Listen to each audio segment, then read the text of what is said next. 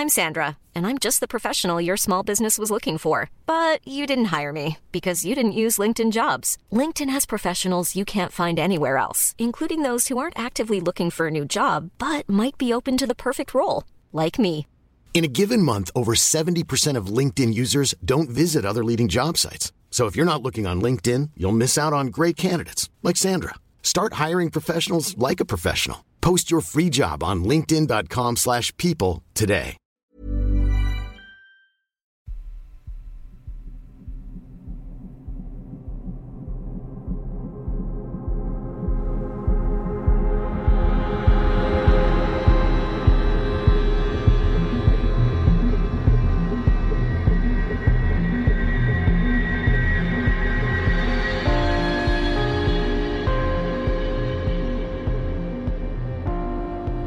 Hello and welcome to episode 85 of Real Life Ghost Stories. How you do? To kick things off this week, we need to thank our newest Patreon subscribers. We would like to thank Alex, James Doherty, April Carter, Lucy Moore, Sarah Foggin, Rose Griffith, Helen, Matt Tobin, Ollie, Marlene Garibay, Johnny Carr, Gabrielle Capello, Frankie Jenkins, Dawn D. Dempsey, Meg, Francesca Gibbons, Anna Rowley, Taria Ochoa, April Carter, Flora Watson, Amy Fortenberry, Melissa Mullin.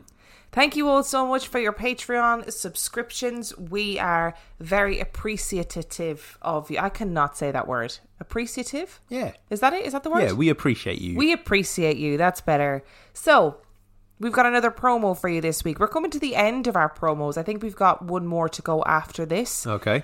I hope people have found them useful. I hope that you've found some new podcasts to love and binge from us doing promos during lockdown. And today's promo is a podcast called We Drink and We Know Things. So We Drink and We Know Things is a husband and wife team, Tom and Andrea, and they do a true crime, ghosts, conspiracies and anything weird sort of podcast. And they describe it as a weekly podcast doused in alcohol and lit with knowledge. So we're going to play their promo.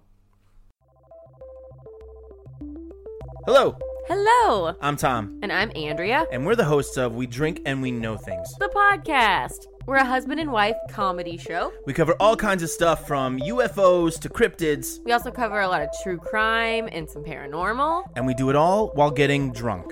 Yeah, we sit in our office, we have a good time, and we have some drinks.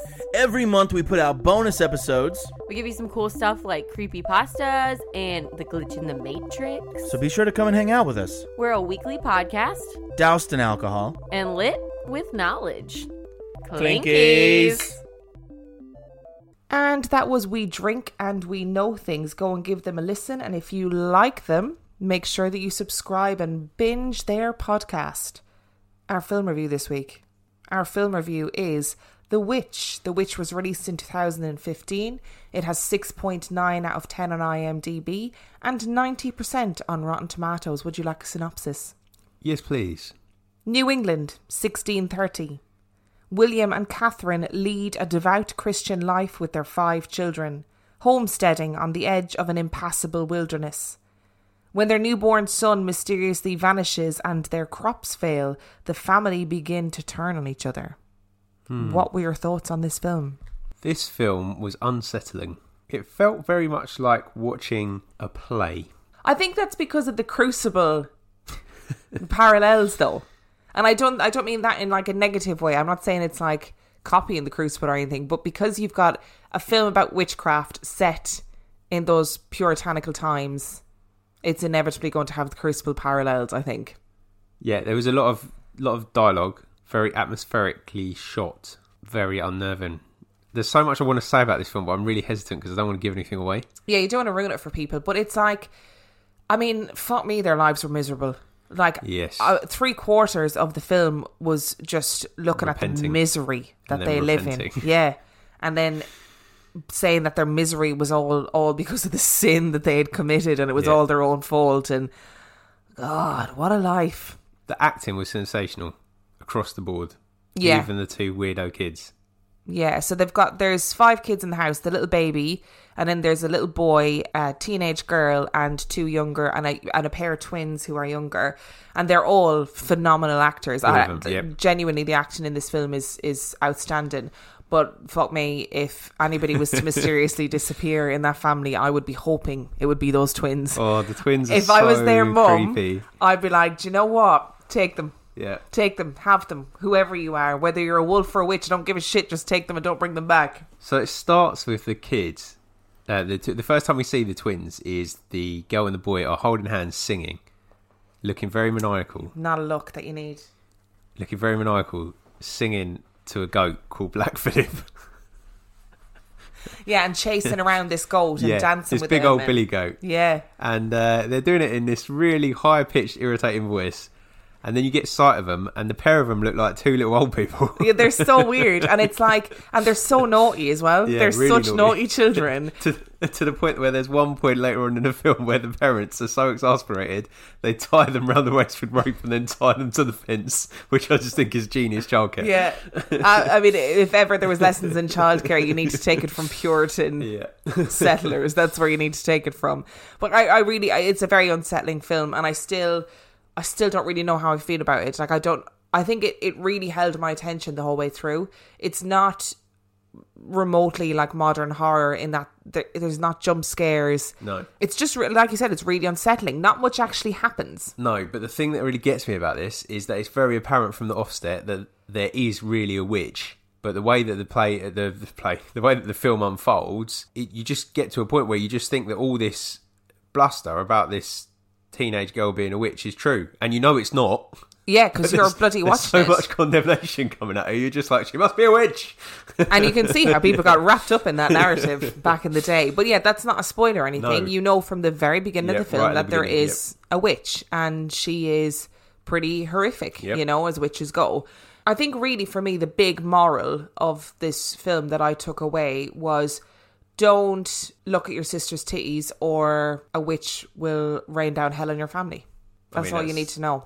I remember there was a long time ago when we did a film review and the moral was, don't have sex with your siblings. Yep. Today's moral is don't look at your siblings' titties. No, don't look at your siblings' titties. I keep saying titties. I'm really sorry. We have laughed about this, but it's not bad funny or anything like that. We're laughing about it because of the way that the bits that we've remembered. It's not funny in any sense of the word. It's not bad. It doesn't make you laugh. No, it's a good. I would recommend watching it. It's a good film. It's one of those horror films that's very original and very interesting, really atmospheric, and really demonstrates the sheer misery of those people's lives and what that can do and how hard life was for those people. And you really do understand why people turned to witchcraft as an understanding of why awful things kept happening to them, especially when they were living lives of absolute piety. Yep. Where all they cared about was God and praying to God, and everything was offered up to God, and just a really miserable existence. I think you said God about 25 times. I did, paragraph. I recognised that in my head, and I didn't enjoy it. So, what would you score this out of 5? I'm going to give it a 4.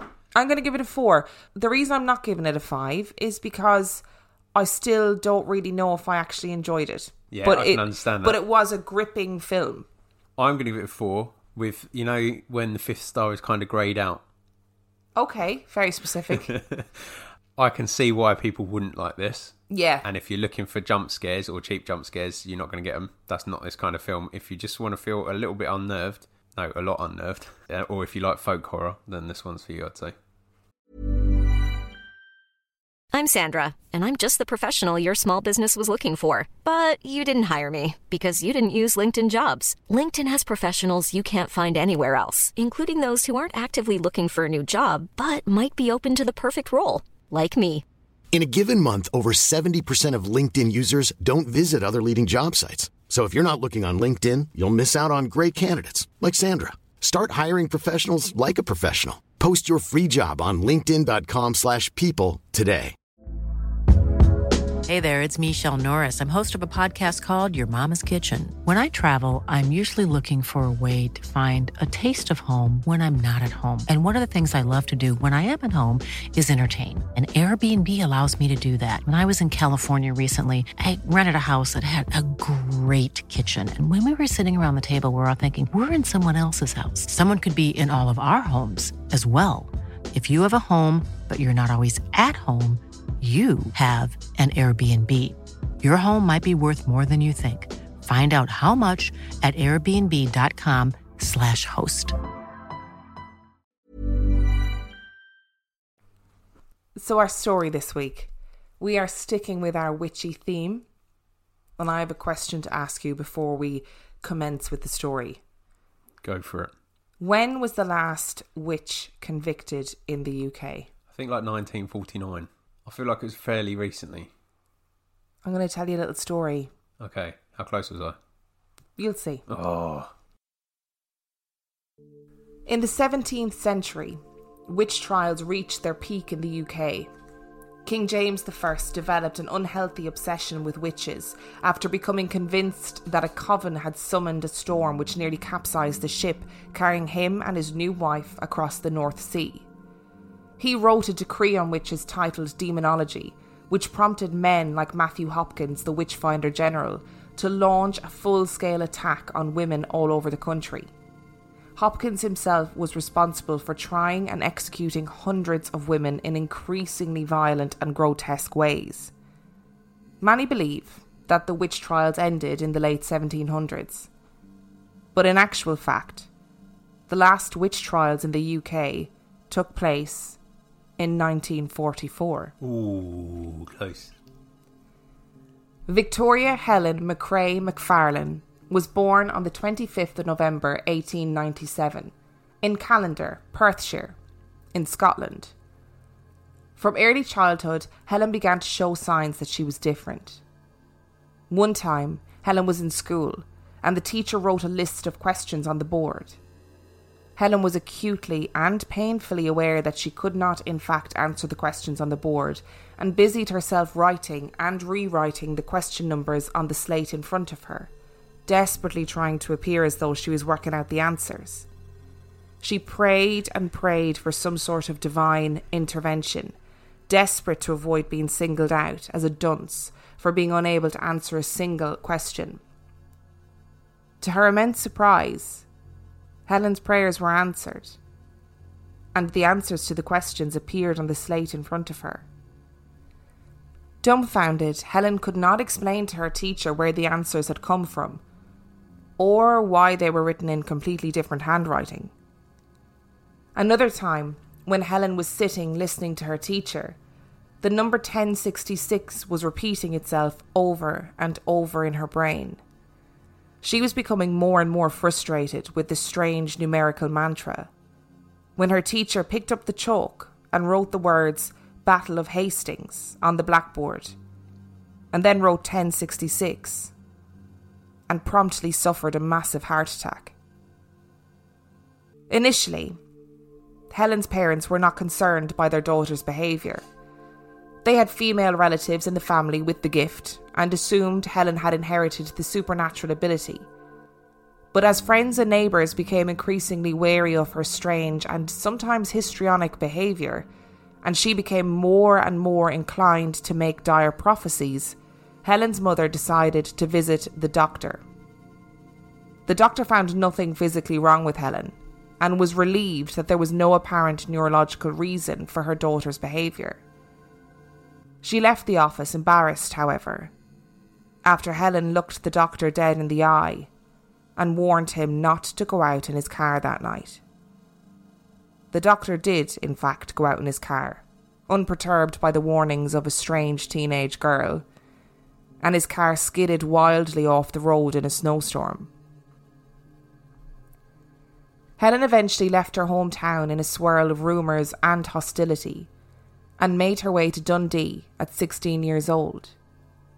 She worked in a munitions factory during World War II and later became a nurse. It was here that she became fast friends with Jean Duncan and thus met Jean's brother Henry. As soon as Henry set eyes on Helen, he said, "So we meet at last." They had both had visions of each other for years. Helen and Henry married and had 6 children together, and a further 2 that died in infancy. Henry had been honourably discharged from the army, as a bad dose of rheumatic fever had severely damaged his heart, and was now working as a cabinet maker. Helen worked where she could, sewing and mending clothes, and eventually working in a bleach factory.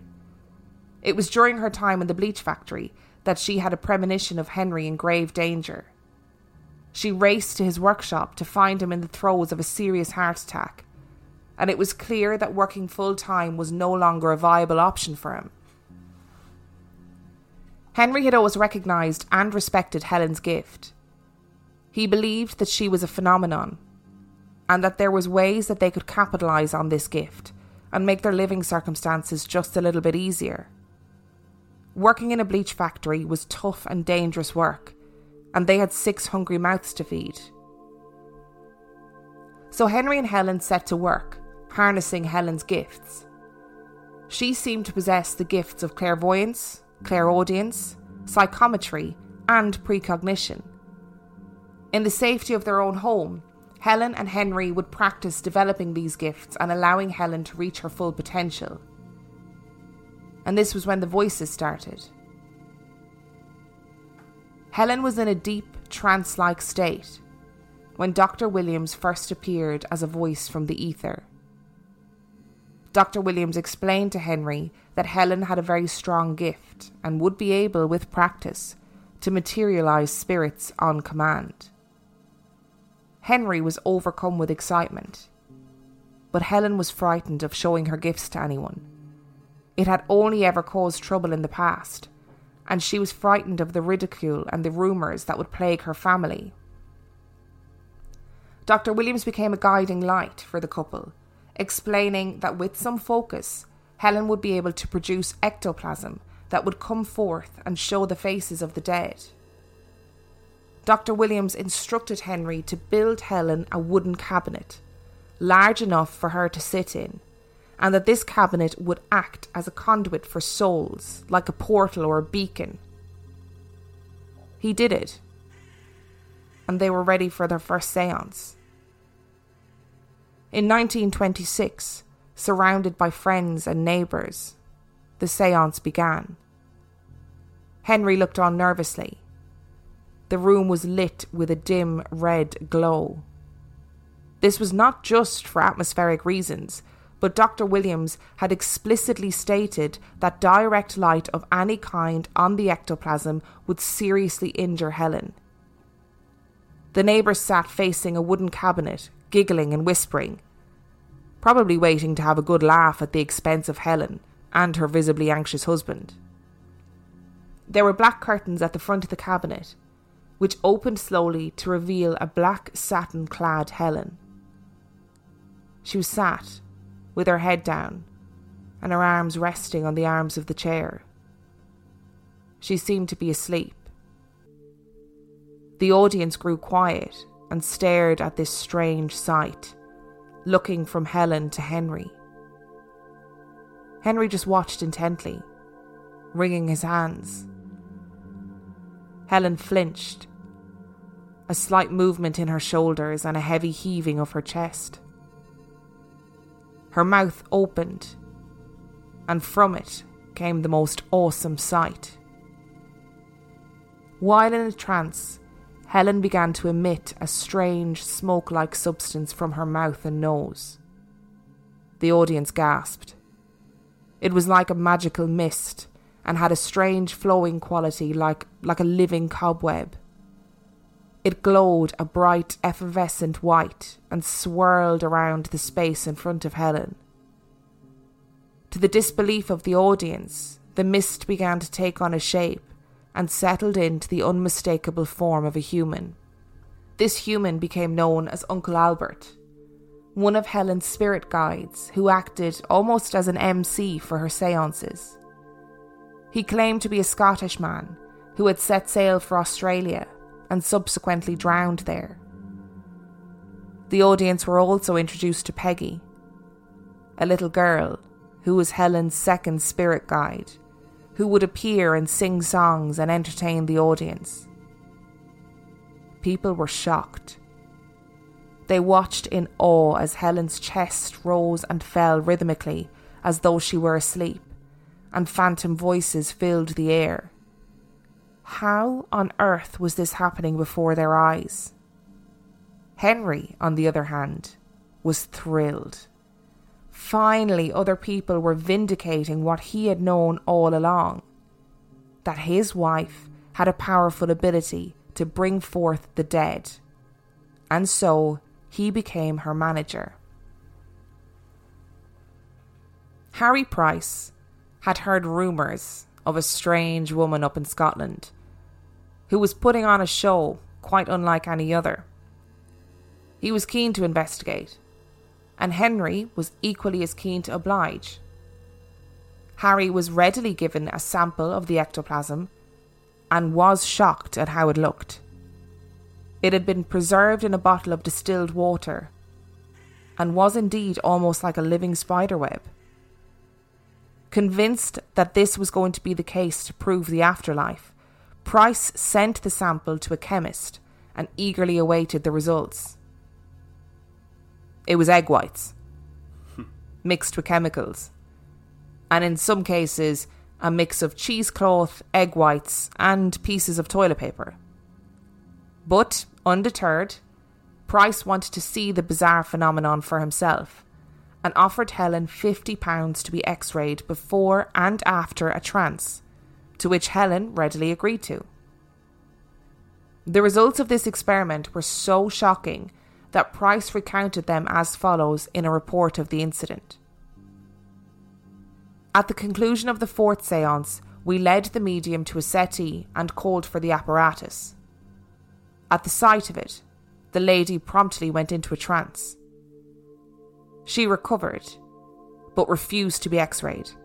Her husband went up to her and told her it was painless. She jumped up and gave him a smashing blow to the face, which sent him reeling.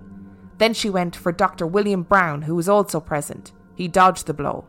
Mrs. Duncan, without the slightest warning, dashed out into the street, had an attack of hysteria, and began to tear her séance garment to pieces. She clutched the railings and screamed and screamed. Her husband tried to pacify her. It was useless.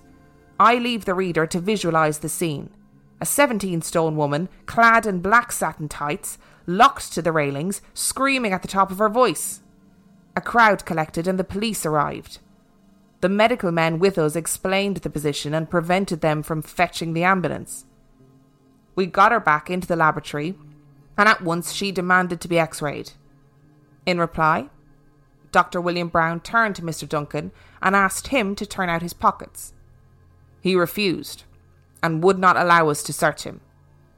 There is no question that his wife had passed him the cheesecloth in the street.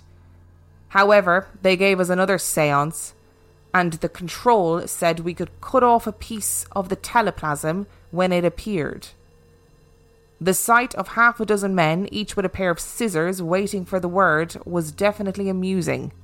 It came and we all jumped. One of the doctors got hold of the stuff and secured a piece. The medium screamed and the rest of the teleplasm went down her throat. This time, it wasn't cheesecloth. It proved to be paper, soaked in white of an egg and folded into a flattened tube. Could anything be more infantile than a group of grown-up men wasting time, money and energy on the antics of a fat female crook? So, the parapsychology community were less than amused. And this, coupled with the fact that the ectoplasm was proven to be cheesecloth with faces cut from magazines stuck on, only added fuel to the skeptics' fire. The problem is, most hard-working, working-class people in Scottish towns and villages wouldn't have had access to scientific reports, and therefore Helen maintained her authenticity and continued to perform séances for the masses. It was at one of these séances that Helen had her first brush with the law. The séance was going swimmingly. a full crowd of punters, all enraptured by the living cobwebs and the spirits coming forward from the ether. That is until the arrival of Peggy. Peggy had become an audience favourite.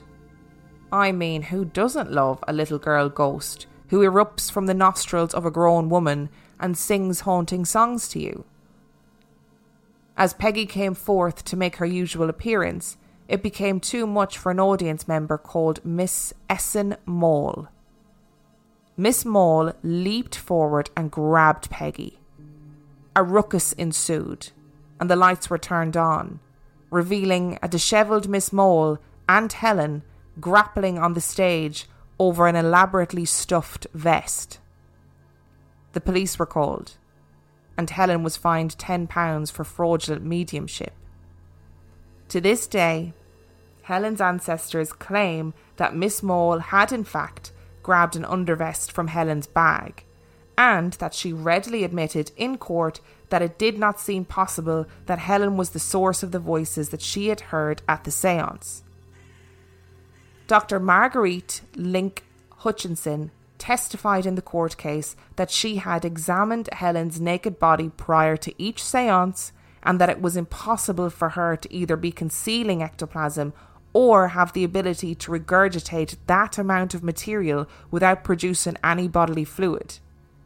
Dr. Link Hutchinson had seen Helen eat a meal before the séance and had remained with her until the séance began, and saw no evidence of the consumption of pre-prepared ectoplasm or of any residual food from her stomach on any ectoplasm produced. Mr. Ernest Oughton, president of the International Spiritualist Federation, had attended 18 of Helen's séances and testified that it was impossible for Helen to fake the phenomena that he witnessed, further testifying that the spirits he witnessed at the séances were of different intelligences, forms, and all had different voices and accents. Despite what seemed to be another devastating blow to her credibility, Helen's popularity continued to grow, and she began to travel the length and breadth of the UK.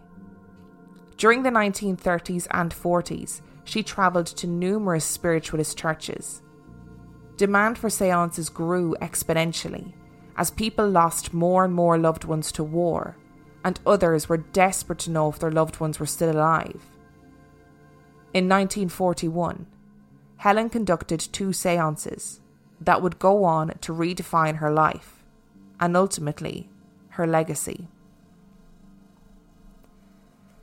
It was the 24th of May in Edinburgh, and Helen was doing her usual bit, except she had moved on from just Peggy and Uncle Albert and had adopted a decidedly more war-themed approach to her shows. What Helen didn't realise was that in the audience on this night was a man named Brigadier Firebrace, who had deep connections to British intelligence. He listened as Uncle Albert announced the tragic sinking of a British battleship. Albert also claimed that the Russians would enter the war on the side of the Allies, which seemed highly unlikely as they'd signed a non-aggression pact with Nazi Germany in 1939, and that the war would end with 2 big bangs. Firebrace was worried. He obviously had a lot of faith in Helen's abilities, because that night he listened intently for news of a sunken battleship, and hearing none, he called an admiral to confirm. The admiral scoffed and told him that there was no sunken battleships. But the next morning, Firebrace received a phone call. It was the same officer, flustered and confused. The HMS Hood had been sunk the night before, and Firebrace had seemingly known before anybody else did. Unbeknownst to Helen, she had piqued the interest of British intelligence forces. In November 1941, Helen held a séance in Portsmouth, the home of the Royal Navy. While channeling for an audience full of desperate people, the mist of a soldier appeared. He seemed to be wearing a hat that had HMS Barham printed on it. He announced that he was from the crew of the HMS Barham. He was the son of 2 audience members and that many lives had been lost. The mother of this fallen soldier was so panicked by the news that she called the Navy, who informed her that this was not true. But it was true. The wartime government had been trying to hush up the loss of 861 British seamen when the German U-boat U-331 torpedoed the ship. They wanted to keep morale up, and also to encourage Germany to continue using resources to search for a phantom boat. Again, Helen seemed to have predicted something that she could not have had knowledge of, and rumours spread all over town that the HMS Barham had sunk. Helen was being watched by the army, and she had no idea. In January 1944, 2 Navy officers attended one of her seances and reported her to the police. On the 19th of January, police raided a seance and arrested Helen, the husband and wife who had organised the seance, and Helen's assistant. Helen was put on trial in a media sensation. She was initially arrested under Section 4 of the Vagrancy Act 1824, a minor offence tried by magistrates. The authorities regarded the case as more serious and eventually discovered Section 4 of the Witchcraft Act 1735, covering fraudulent spiritual activity, which was triable before a jury. She was found guilty and sentenced to 9 months in prison. There is an overwhelming school of thought that believe that Helen was charged because Army intelligence feared that she would leak D-Day plans in one of her seances and needed her locked up to protect the information. Whether she was getting secret Army updates from the undead or from a very much alive source was irrelevant. They were not taking any chances. Helen Duncan was released from prison on the 22nd of September 1944. However, the harassment she faced appeared to have continued right up until her death. In November 1956, the police raided a private séance in Nottingham in an attempt to prove fraud. Once again, the investigators failed in their objectives. 5 weeks later, the woman who will always be remembered as the last witch died. But she wasn't. The last witch, that is. There was another less sensational story that came afterwards. Jane Rebecca York was found guilty on 7 counts against the Witchcraft Act of 1735 after an undercover police officer attended one of her seances. York was fined £5 and placed on good behaviour for 3 years, promising that she would hold no more seances. The light sentence was due to her age of 72. So what are your thoughts? Great story. Helen Duncan, the last witch of England. But she wasn't. But she wasn't. I mean, also, listen. I'm not sure a Scottish lady would like you saying she's the last witch of England. Oh, that's very true. The last witch of the UK. That's better. I'm going to post the photos of her seances onto Instagram, and I'll put them on Facebook as well, so that if you want to see what those seances looked like, you will get to see that. I mean, it's a woman with cloth coming out of her mouth. I don't know how they did it with the seances. I honestly don't know how they convince people. It's incredible. Maybe she was actually had the power to reproduce cloth within her intestines. Maybe she did. Harry Price, so the great psychical researcher, he believed that she had 2 stomachs. Possible. Like a cheesecloth stomach but and a food stomach. He was also very obsessed with the fact that she was overweight. Yes, which is chaotic. Which may just land weight to his theory.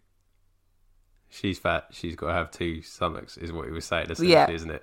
I mean, he clearly, from that extract from his report, like, he clearly hated her. Yep. Hated her. Yep. Lots of choice language in that as well. Yeah. Hysterical and... Yeah, which is very female-centred. Yep. language used to describe women who maybe just didn't fit the mould, Yeah. or who had an opinion. I'm not even going to go down this road, because if I start talking about this, I'll never stop. There's two things in the story, though. There's the level of truth to the seance, which is doubtful. But then there's the fact that she obviously did have some kind of premonitive sight. I think that's the worst of kind of the gift. Because what do you do about it? You can't really do anything, can you? Everybody's seen Final Destination. If you do something, it just comes back at you later. Which one would you prefer to have? So she was clairvoyant, clair listening, whatever that one is. Yep. She had the ability, psychometry, so to touch things and understand their past, or know things about a person from an item that belonged to them. Apparently she was really accurate with that. Apparently. I would have the touch thing. Would you? Yeah, because then I'd be like a mystery solving detective. So you just take me to this crime scene and I'll just touch the knife and I'd be like, So do you think that she really saw the future? Yeah, I think she did. She got a lot of stuff about World War II right. Well, we know she got two things right. Yeah, but she said about the war ending. Oh, yes, in two sorry, big bangs yes. as well, which it did. Two big bangs, and that Russia would join on the Allies' side. And that, at the point when she made that premonition, I don't think there was a lot of sight of Russia changing sides. No. Because they were aligned with the Nazis. Unless she had military intelligence. But even with military intelligence insight, like if she knew someone from military intelligence or something like that, it's very accurate. It's almost too accurate to just be able to... So when I was researching this... Is this one of these ones where you just tell me some groundbreaking? No, this isn't. Okay. I don't have any groundbreaking news. But when I was researching this, I actually, for the first time ever, I started by looking at Wikipedia, and then I created the story from her website that her family upkeep. From her own web. Wow, see, that's how advanced she was. She's got her own website. She had it before the time. Wow. So her family upkeep this website, and they're trying to get her conviction overturned posthumously, which I can kind of get, but also she was doing witchy shit. I'm kind of into it. So I took a lot of the story from there, because their version of the story is obviously far more interesting. But they still firmly believe that she had all of these abilities and more, that she was genuinely this great psychic, this great medium. And then the Wikipedia is a lot more damning of her. And within the Wikipedia, apparently the sinking of the HMS Barham, while it was kept a secret 100%, they actually had informed the family members of the people that had died.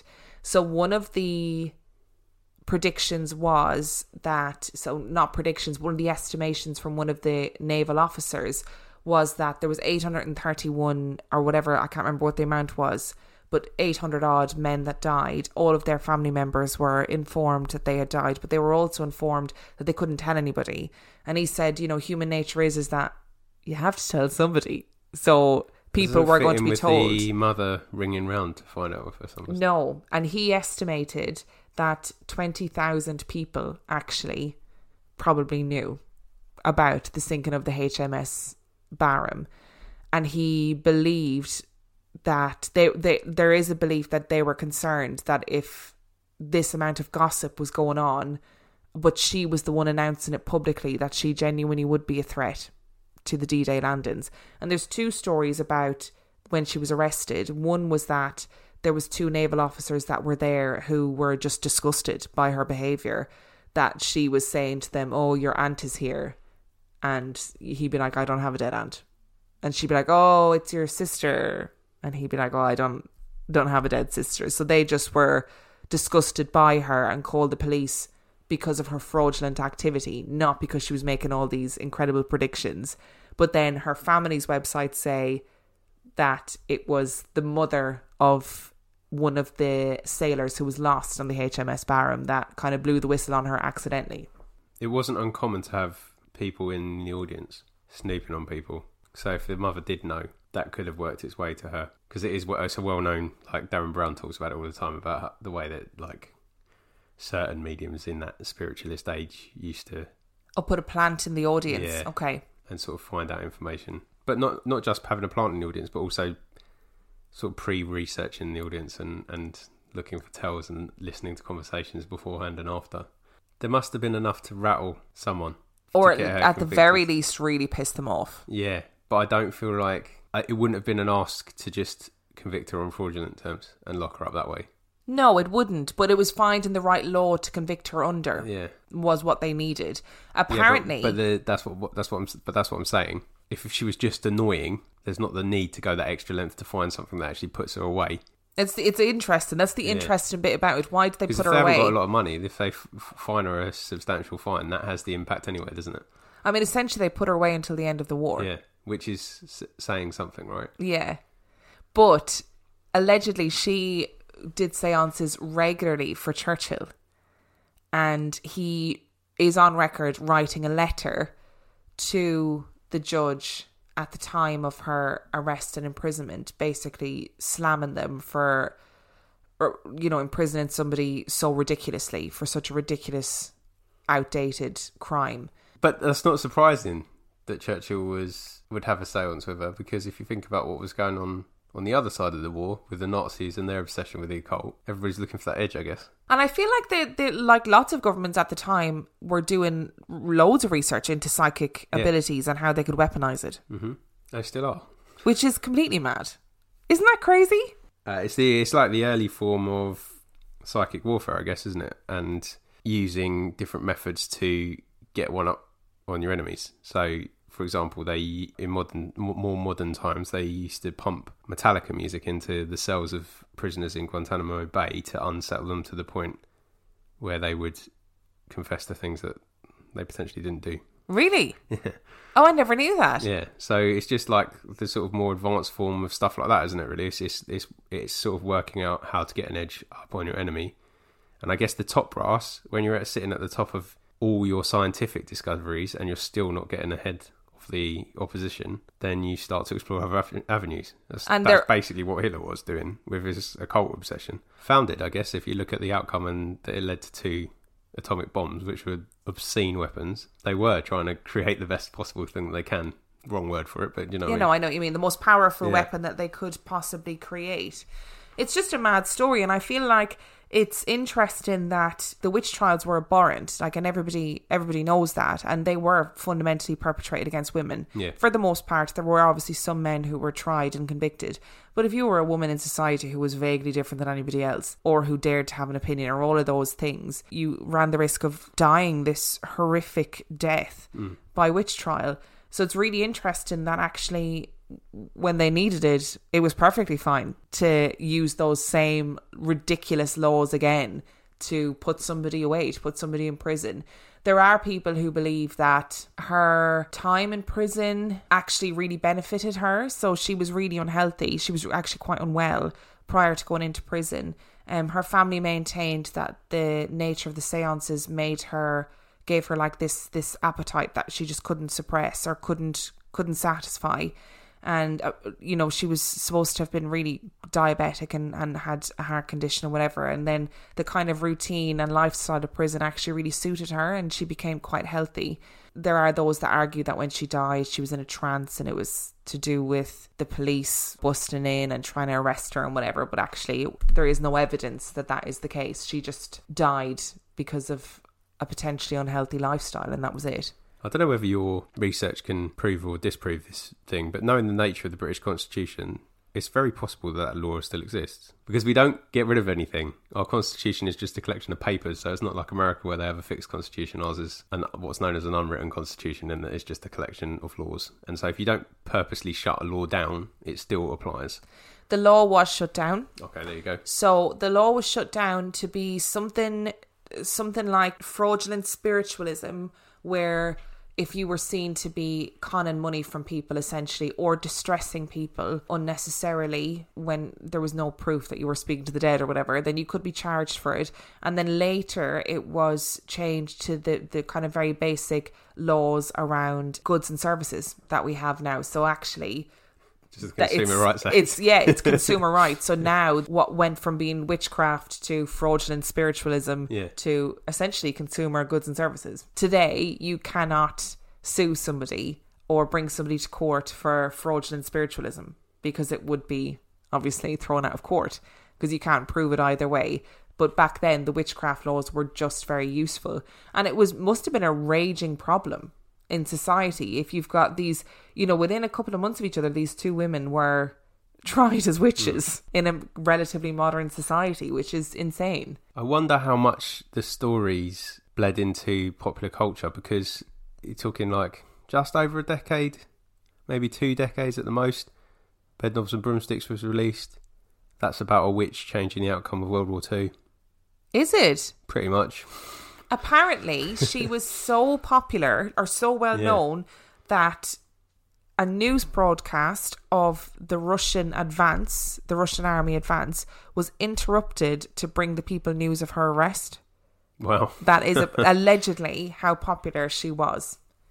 I've no proof of that, but that's what is alleged.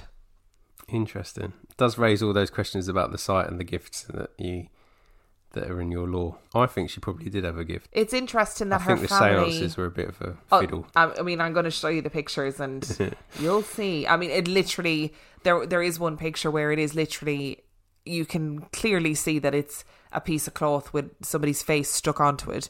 Because that was the whole thing about the ectoplasm, wasn't it? That it would show you the faces of the dead and blah, blah, blah. I'm really impressed at their showmanship to be able to do that. Like, how did they create this misty Uncle Albert figure and this little girl called Peggy, and where do the voices come from? Because apparently it was very clearly not her, that she would be in a trance, mouth closed, or like the stuff coming out of her mouth and breathing very normally and steadily and rhythmically. So I don't know. I guess you've got to have some bells and whistles though, haven't you? Even if it is a genuine power, because if you just did it in a normal voice, it'd be very boring. People would just be like, well, you're just talking rubbish. Yeah, you're just talking in your normal voice. I don't believe you. And the minute you put on an Australian accent. Absolutely. So she does what gives the people what they want, and then they're like, oh, you're just faking it now. You haven't even got power. I'm going to send you to prison. Well, what she said was that the spirits will always appear in a form that the viewer will understand and be able to relate to. That was her reasoning for when... Paper on cloth. Yeah, everyone can relate to that. Egg whites. We've all seen an egg white. We have. Toilet paper, everyone uses it. Yeah, exactly. It's fine. Exactly. What's your final verdict? I think she was a lady that had a gift and exploited that gift to earn some money when her husband couldn't work full time. Which, who's to say the best of us wouldn't do the same thing? Absolutely. If you've got 6 kids to feed, I feel for her, because 6 kids to feed, he can't work. She can only do certain jobs. Who wants to work in a bleach factory? That shit's definitely going to kill you. I mean, go for it. Eat some cheesecloth, vomit back up again, get everyone to put £1 in a jar. Fine. I'm here for it. What do you think? I think she was a very clever con artist. And I think she probably had some sort of in. If she, say if it is true that Winston Churchill did have seances with her, which allegedly he did, she probably did seances for lots of people that were high and in power and maybe heard things she shouldn't have heard. I think she probably had an in, and that's what the government were actually worried about. She'd have to have a massive in to know about the Manhattan Project before it was ready to use. She might as well have been one of the scientists. Maybe she was. And the bomb's made of cheesecloth and egg. Nobody knows how it works, but it just does. Would you like some new reviews? Please. Our first review comes from Julia Wagoner 12, and it's entitled Spooks. I stumbled across this podcast about 3 days ago and I haven't stopped listening since. I love this podcast, although it's a love-hate relationship. I love the content, but some of the ghost stories scare the crap out of me. It's amazing. I feel you. And our second one comes from Caitlin Edgin. Really love it. I love how much fun this podcast is. It is the right mixture of funny and spooky that is perfect. It always seems that I listen to the creepiest while I'm at home alone, which is always great. Even though it does get a bit creepy, I always look forward to the next episode. Thank you very much. And finally, we have BCS42, terrifyingly hilarious. I've been looking for a good paranormal podcast for years, and I finally found it. Great audio, amazing banter, and I love how there's a great balance between debunking and believed. Best podcast ever. Thank you all so much for your reviews. That's so nice of you. It's very nice. We love you all. Indeed. Very nice. We're just going to talk at the same time for the rest of the podcast now. Because that's the audio that everybody wants, really. So if you enjoyed this week's episode, you can find me on Instagram at Real Life Ghost Stories. You can find Dan on Instagram at 50p Movie Club. You can find us on Twitter, At Real Ghost Pod. You can find us on Facebook, Real Life Ghost Stories Podcast. Give the page a like, leave a review if you feel so inclined, and also join our supergroup, or LGS supergroup. The password is Emma and Dan. And it is the most wholesome place on the internet. I thought you were going to say it's the most haunted place on the internet there. I was like, oh. Well, that's a big claim to make, but it is also the most wholesome place on the internet. You can also support us on Patreon. That is patreon.com/Real Life Ghost Stories, where for $5 a month, you get extra episodes every week. And for $2 a month, what do you get? Episodes of a podcast called 50p Movie Club, which used to be me and Will and is now me and Dave Keane, and will one day be me, Will and Dave Keane, where we watch bad movies and we talk about them. Thank you very much. That was very concise. I enjoyed it. If you want to send in your own spooky ghost story, you can do so to reallifeghoststoriespodcast@gmail.com, and subscribe to our YouTube channel, buy our merch, all that stuff. Links are all in the description. And on that note, we shall see you next week. Bye. Even on a budget, quality is non-negotiable. That's why Quince is the place to score high-end essentials at 50 to 80% less than similar brands. Get your hands on buttery soft cashmere sweaters from just $60, Italian leather jackets, and so much more. And the best part about Quince, they exclusively partner with factories committed to safe, ethical, and responsible manufacturing. Elevate your style without the elevated price tag with Quince. Go to quince.com/upgrade for free shipping and 365-day returns.